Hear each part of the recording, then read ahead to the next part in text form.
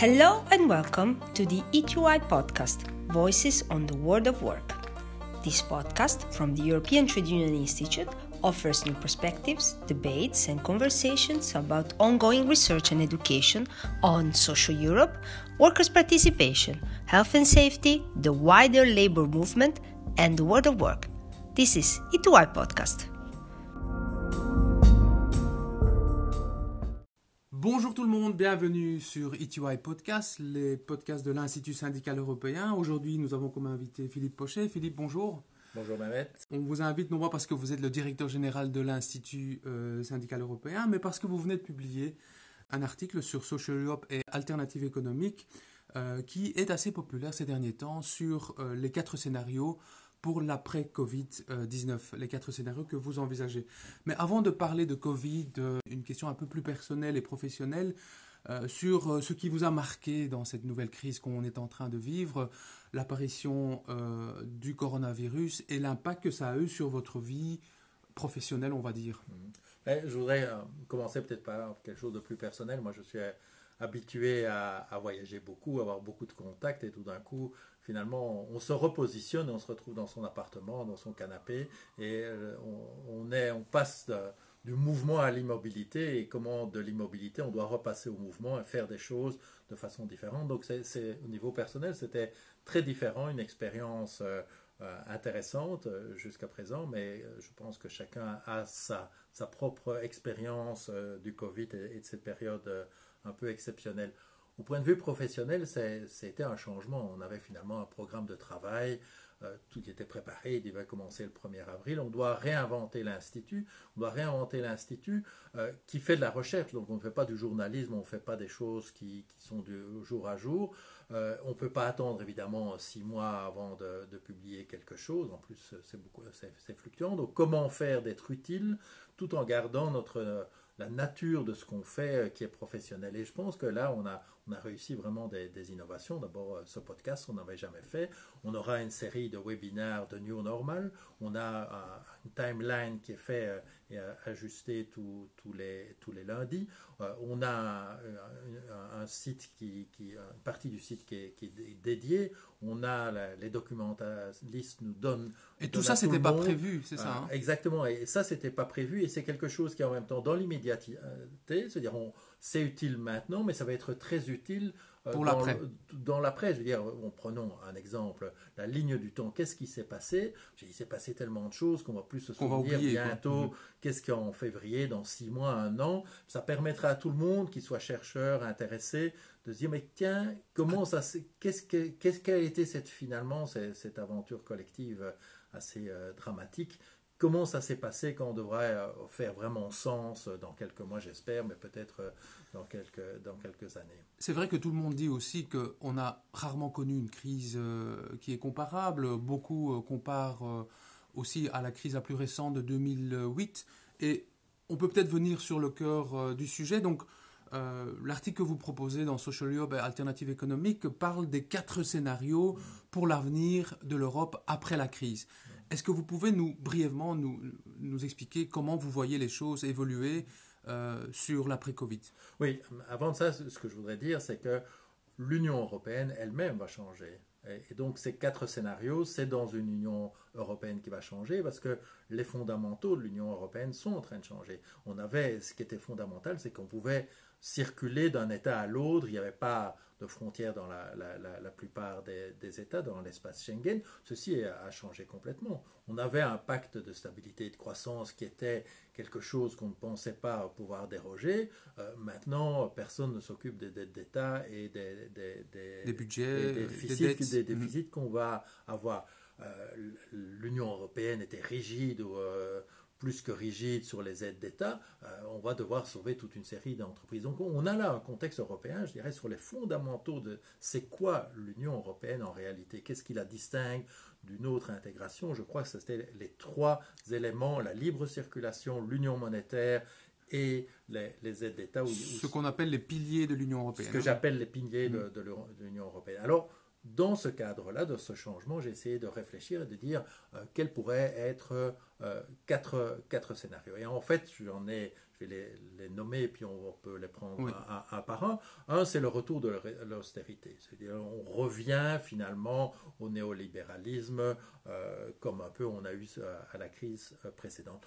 Le deuxième, c'est le modèle chinois, c'est-à-dire la peur a engendré une acceptation d'un traçage de la population. Donc on a fait un trade-off finalement entre liberté et contrôle et on a des États de plus en plus contrôlants. Le troisième, je l'ai appelé la belle époque, mais on essaie de relancer. Je veux dire, ok, c'est la consommation de la fin du monde, une consommation à tout prix, qui a beaucoup de changements, on le verra.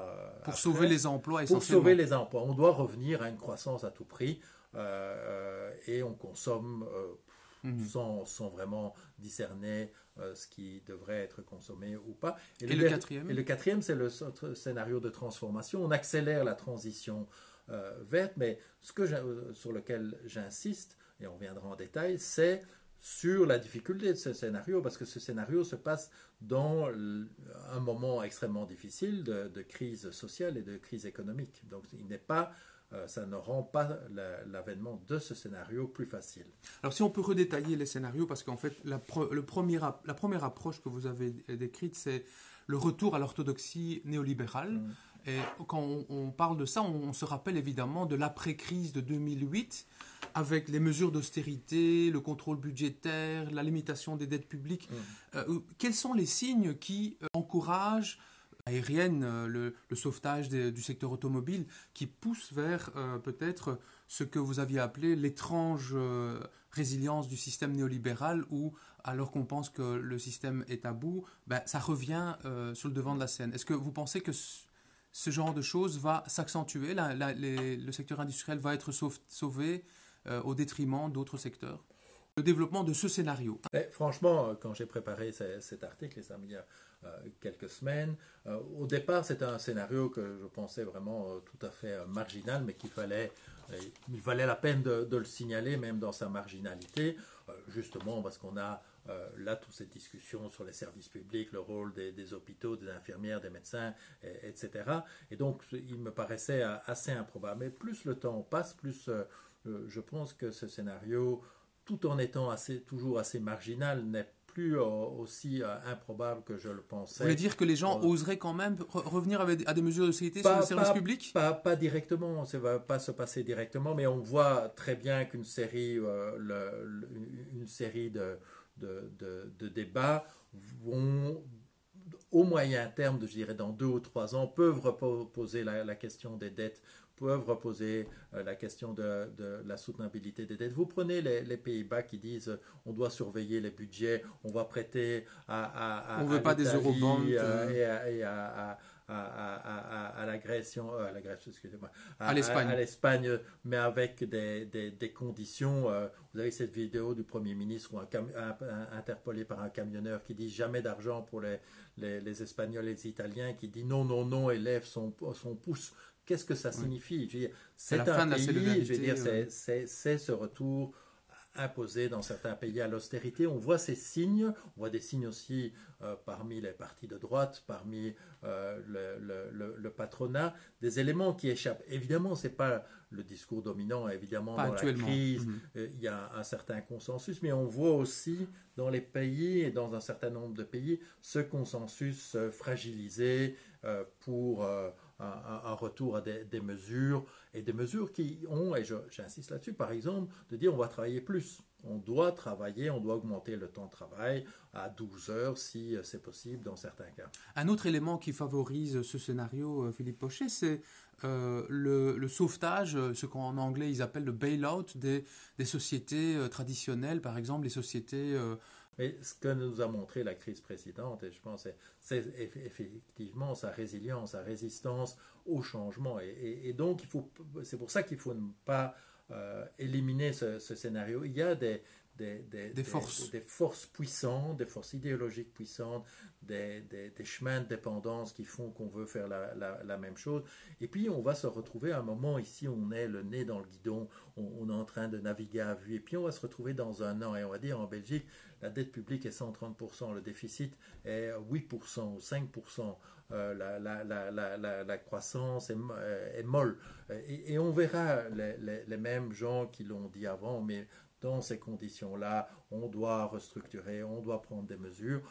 C'est évidemment inaudible pour le moment, mais on voit que ce scénario, de plus en plus, même maintenant, ce n'est pas complètement en dessous des radars.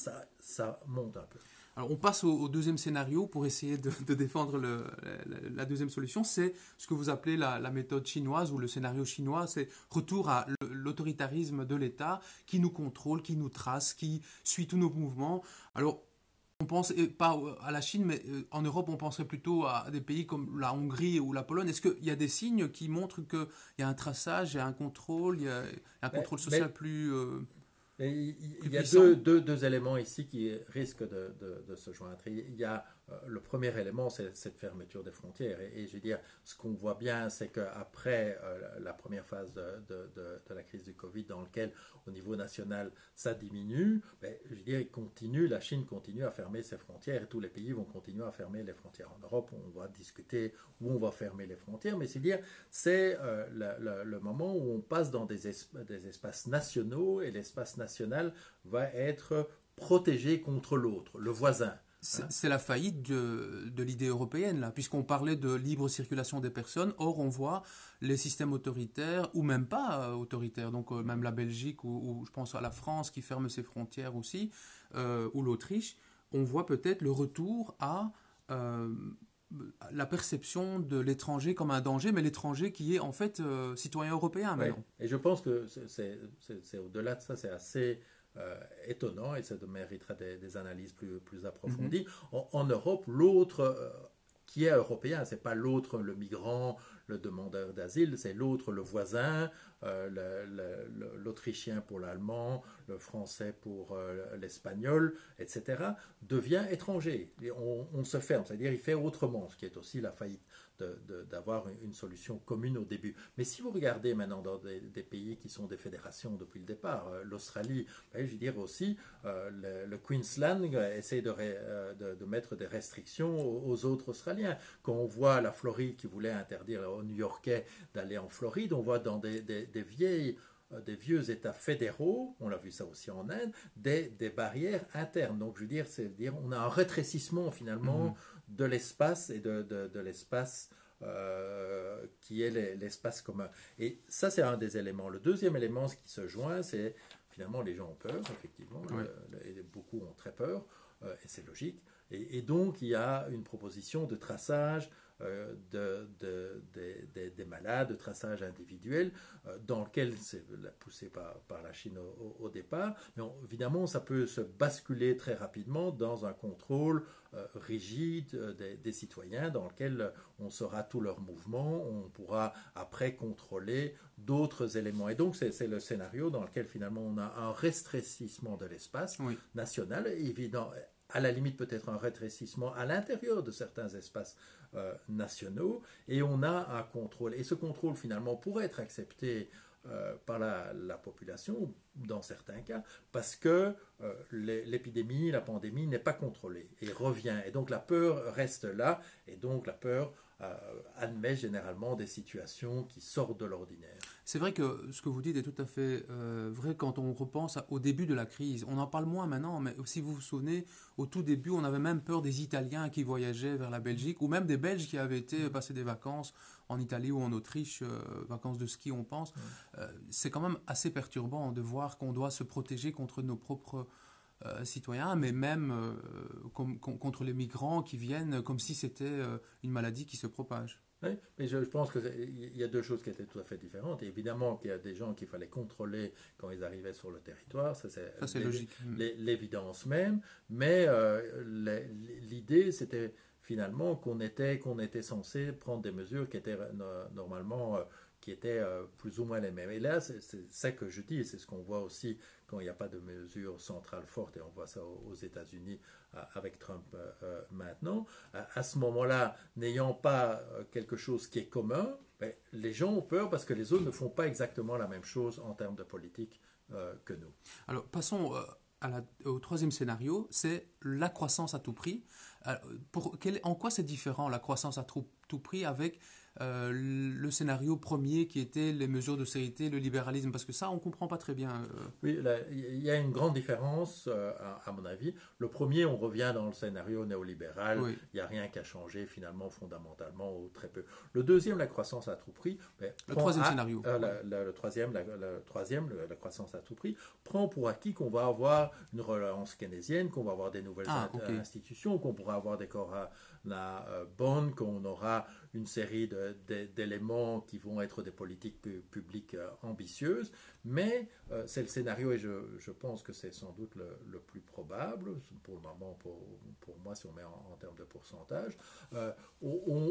Finalement, on ne remet pas en cause le modèle précédent. On va refinancer le secteur aérien, on va refinancer le secteur automobile, on va pousser les gens à consommer, on va accepter les plastiques à un seul usage parce que ça va protéger. Mais est-ce qu'on va soutenir les hôpitaux? Est-ce qu'on va soutenir les écoles? Est-ce qu'on va soutenir...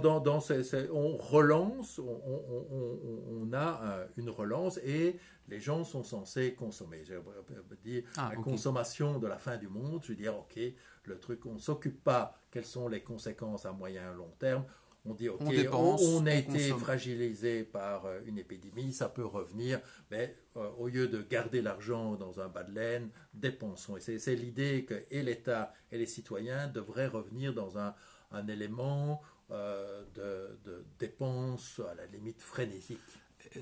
Philippe Pochet, si on peut avoir une grille de lecture un peu idéologique, est-ce qu'on peut dire que le premier scénario, c'est plus le scénario privilégié par les partis de droite néolibéraux, et le scénario 3 plutôt par les partis sociodémocrates européens? Oui, le scénario 2 par des partis populistes d'extrême droite. Comme on voit un peu plus clairement idéologiquement aussi. Et ce scénario, en fait, a un risque, à mon avis. Il y a une question que personne ne sait, en fait. C'est-à-dire, je ne sais pas si vous avez une réponse pour vous, et je ne sais pas si j'ai même une réponse pour moi. La crise se finit, est-ce que vous allez vous précipiter dans les magasins pour faire des achats de rattrapage? Est-ce que vous allez vous acheter 3 paires de chaussures? Est-ce que vous allez dire que vous allez acheter un nouveau vélo? On nous a demandé de manger plus de frites, ça c'est vrai. Ouais, vous allez manger des frites tout le temps, mais est-ce qu'on va faire ça? Ou est-ce qu'on va avoir le contraire, d'avoir les gens vont avoir peur et se dire, ok, on ne sait pas ce qui va se passer, c'était difficile, beaucoup de gens ont perdu des revenus et donc ne seront pas prêts à consommer, ou d'autres, ou pas voyager. Ce long temps de confinement, on réfléchit sur qu'est-ce qui est utile et pas utile pour eux. On n'en sait rien. Franchement, on n'en sait rien ce qui va se passer. Le risque, c'est de là, avec cette idée qu'il faut absolument consommer, si les gens ne consomment pas, on risque d'avoir un basculement subtil vers le scénario 1, qui serait, ok, la croissance ne repart pas, donc flexibilisons, donc essayons d'avoir à tout prix la croissance, par ce qui est demandé par certains, une flexibilité. Donc, petit à petit, ce serait une relance qui ne marche pas. Et pour la faire marcher, on remettra un peu d'argent, ça ne marche toujours pas. Et après d'avoir remis encore d'argent, ça ne marche toujours pas. On dira, alors il faudrait flexibilité. Et on basculerait dans le scénario 1 parce que les gens n'ont pas envie finalement de consommer. On n'en sait rien. Je veux dire, ici, on est dans un scénario, on verra peut-être avec les Chinois maintenant, mais c'est clairement le scénario chinois. Les Chinois ont dit pour mai, on va faire un festival de consommation. C'est ça qu'ils ont dit, en festival. On va donner des bons aux personnes pour qu'ils consomment. Est-ce que c'est ce qui va se passer aussi en Europe ou pas? Est-ce que la Commission européenne, à un moment, va dire, ok, on vous envoie de l'argent par hélicoptère et dépensez, s'il vous plaît, relancez, soutenez les entreprises? C'était une idée débattue d'avoir ce qu'on appelle l'argent hélicoptère, c'est-à-dire la BCE vous verse un certain montant sur... Trump l'a fait aux États-Unis, à 1200 Oui, dollars. mais c'était du budget, ce n'est pas la Federal Reserve. Mais ici, ça pourrait essayer, mais la même chose, vous recevez 1 000 euros. Oui. Est-ce que vous allez dépenser ou pas? Est-ce que vous allez vous acheter quelque chose pour 1 000 euros, ou vous allez dire, je ne sais pas ce qui va se passer, je vais plutôt garder ça en banque si jamais je repère mon boulot à l'automne parce que la crise, la pandémie recommence. Si jamais il y en a une autre qui est là, on n'en sait rien. Je veux dire, ça peut être, ce scénario-là peut être aussi que de dire à quoi ça sert finalement de thésauriser. Achetons une bouteille de champagne tous les jours et c'est la fête. Ça peut être, mais c'est le scénario de la relance, de la consommation comme moteur pour cette situation qui va être dramatique de chômage massif. Le chômage massif, c'est bien ça qu'il faut, auquel on sera confronté. Très bien. Passons au dernier scénario, le scénario vert, ou le scénario de la reprise écologique. Expliquez-nous un peu, c'est quoi ce scénario? Ce scénario, c'est qu'on réussisse cette fois-ci ce qu'on a raté depuis 90, la crise de 90, la crise de 2000, la crise de 2010, c'est faire finalement une transition écologique, une transition verte qui devient de plus en plus nécessaire puisqu'on a tellement tardé, et d'accélérer. Donc finalement de dire finalement on ne va pas soutenir complètement les deux exemples que j'ai pris pour les autres scénarios, l'automobile et l'aérien, on va en profiter pour investir dans les transports publics, dans les pistes cyclables, etc. Alors ce scénario d'accélération de la transition qui est nécessaire pourrait se faire, mais elle se fait, et c'est ça qu'il faut bien réfléchir, elle se fait dans des conditions difficiles, c'est-à-dire elle se fait dans un chômage massif. Donc si on a un chômage massif et on dit aux travailleurs de l'automobile, aux travailleurs des transports aériens, c'est très bien, mais vos emplois vont diminuer de façon dramatique. C'est difficilement audible. C'est difficilement audible pour ces travailleurs qui tout d'un coup sont pour le moment au chômage partiel et vont se retrouver au chômage total. C'est pour ça que les syndicats parlaient souvent justement de transition juste, just transition. Ah non, qu'est-ce que ça veut dire, ça, la transition juste? C'est qu'on n'abandonne pas les secteurs je pense que pour que ce scénario soit le scénario dominant et parvienne, on doit avoir un narratif qui est très clair sur les conditions de ce scénario.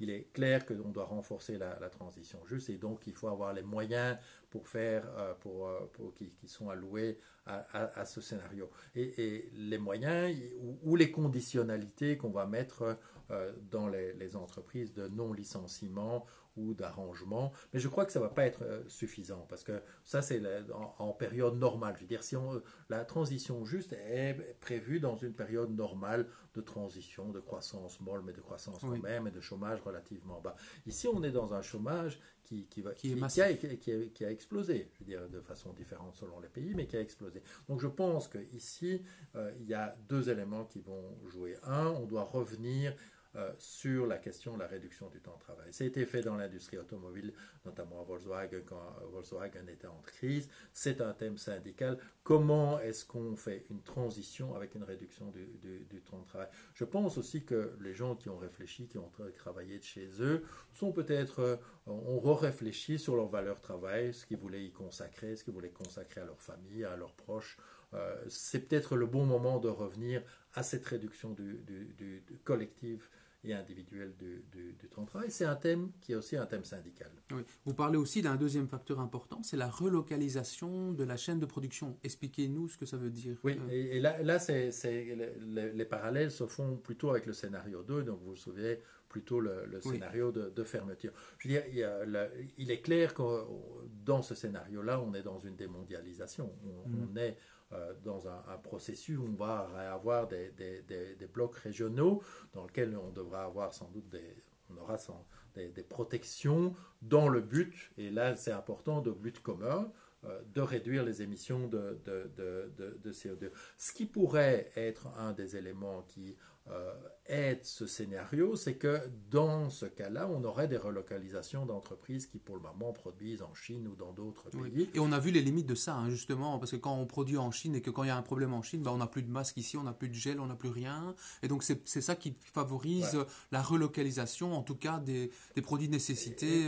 Et donc ce qui permettrait au secteur industriel qui perdrait des emplois, mais en même temps pourrait en gagner en partie par cette relocalisation. Alors là, il ne faut pas être naïf, cette relocalisation, s'il y a 1000 emplois qui sont partis, on il n'y en n'aura a pas pas 1000 1000 qui vont revenir, parce qu'avec les progrès de la digitalisation et la robotisation, peut-être qu'il n'y en aura que 500, mais peut-être qu'il n'y en aura peut-être que 10 aussi.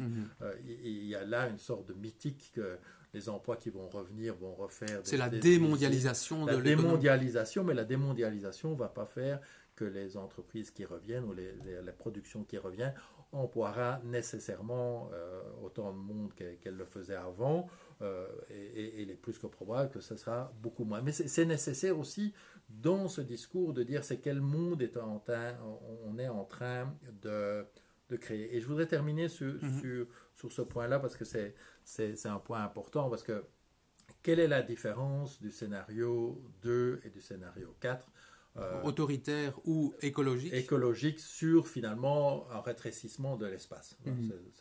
Les deux ont ça en commun.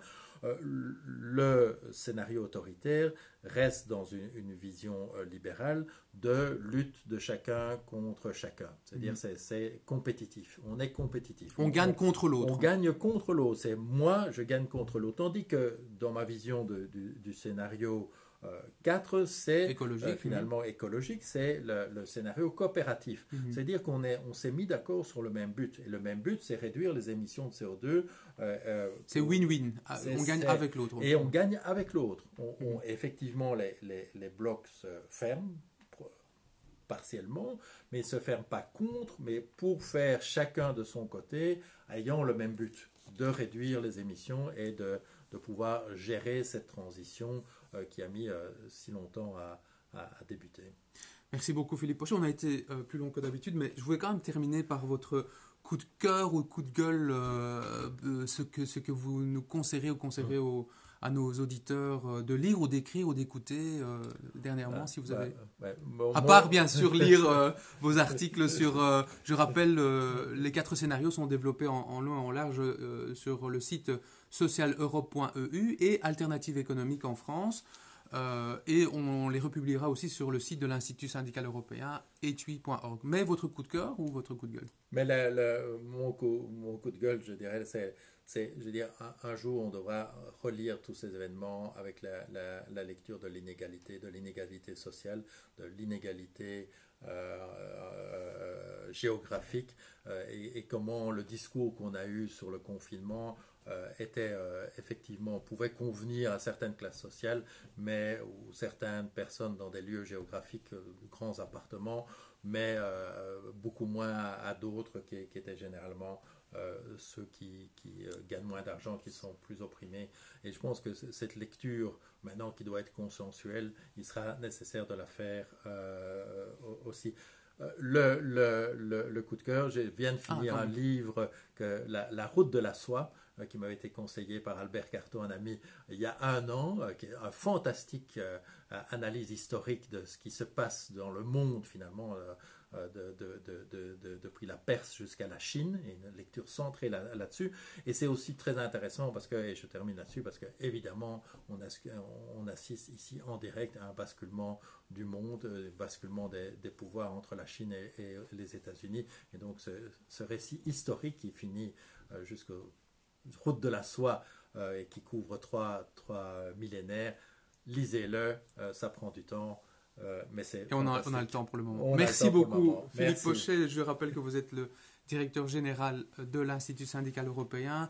Vous pouvez retrouver tous nos podcasts sur etui.org et sur les différentes plateformes de podcasts. Je vous remercie et je vous souhaite un bon déconfinement si c'est possible et une bonne santé et surtout un 1er mai parce qu'on enregistre cette émission le 30 avril. Donc demain c'est la fête internationale du travail et je vous souhaite à toutes et à tous une bonne santé. Merci beaucoup. Au revoir. Merci.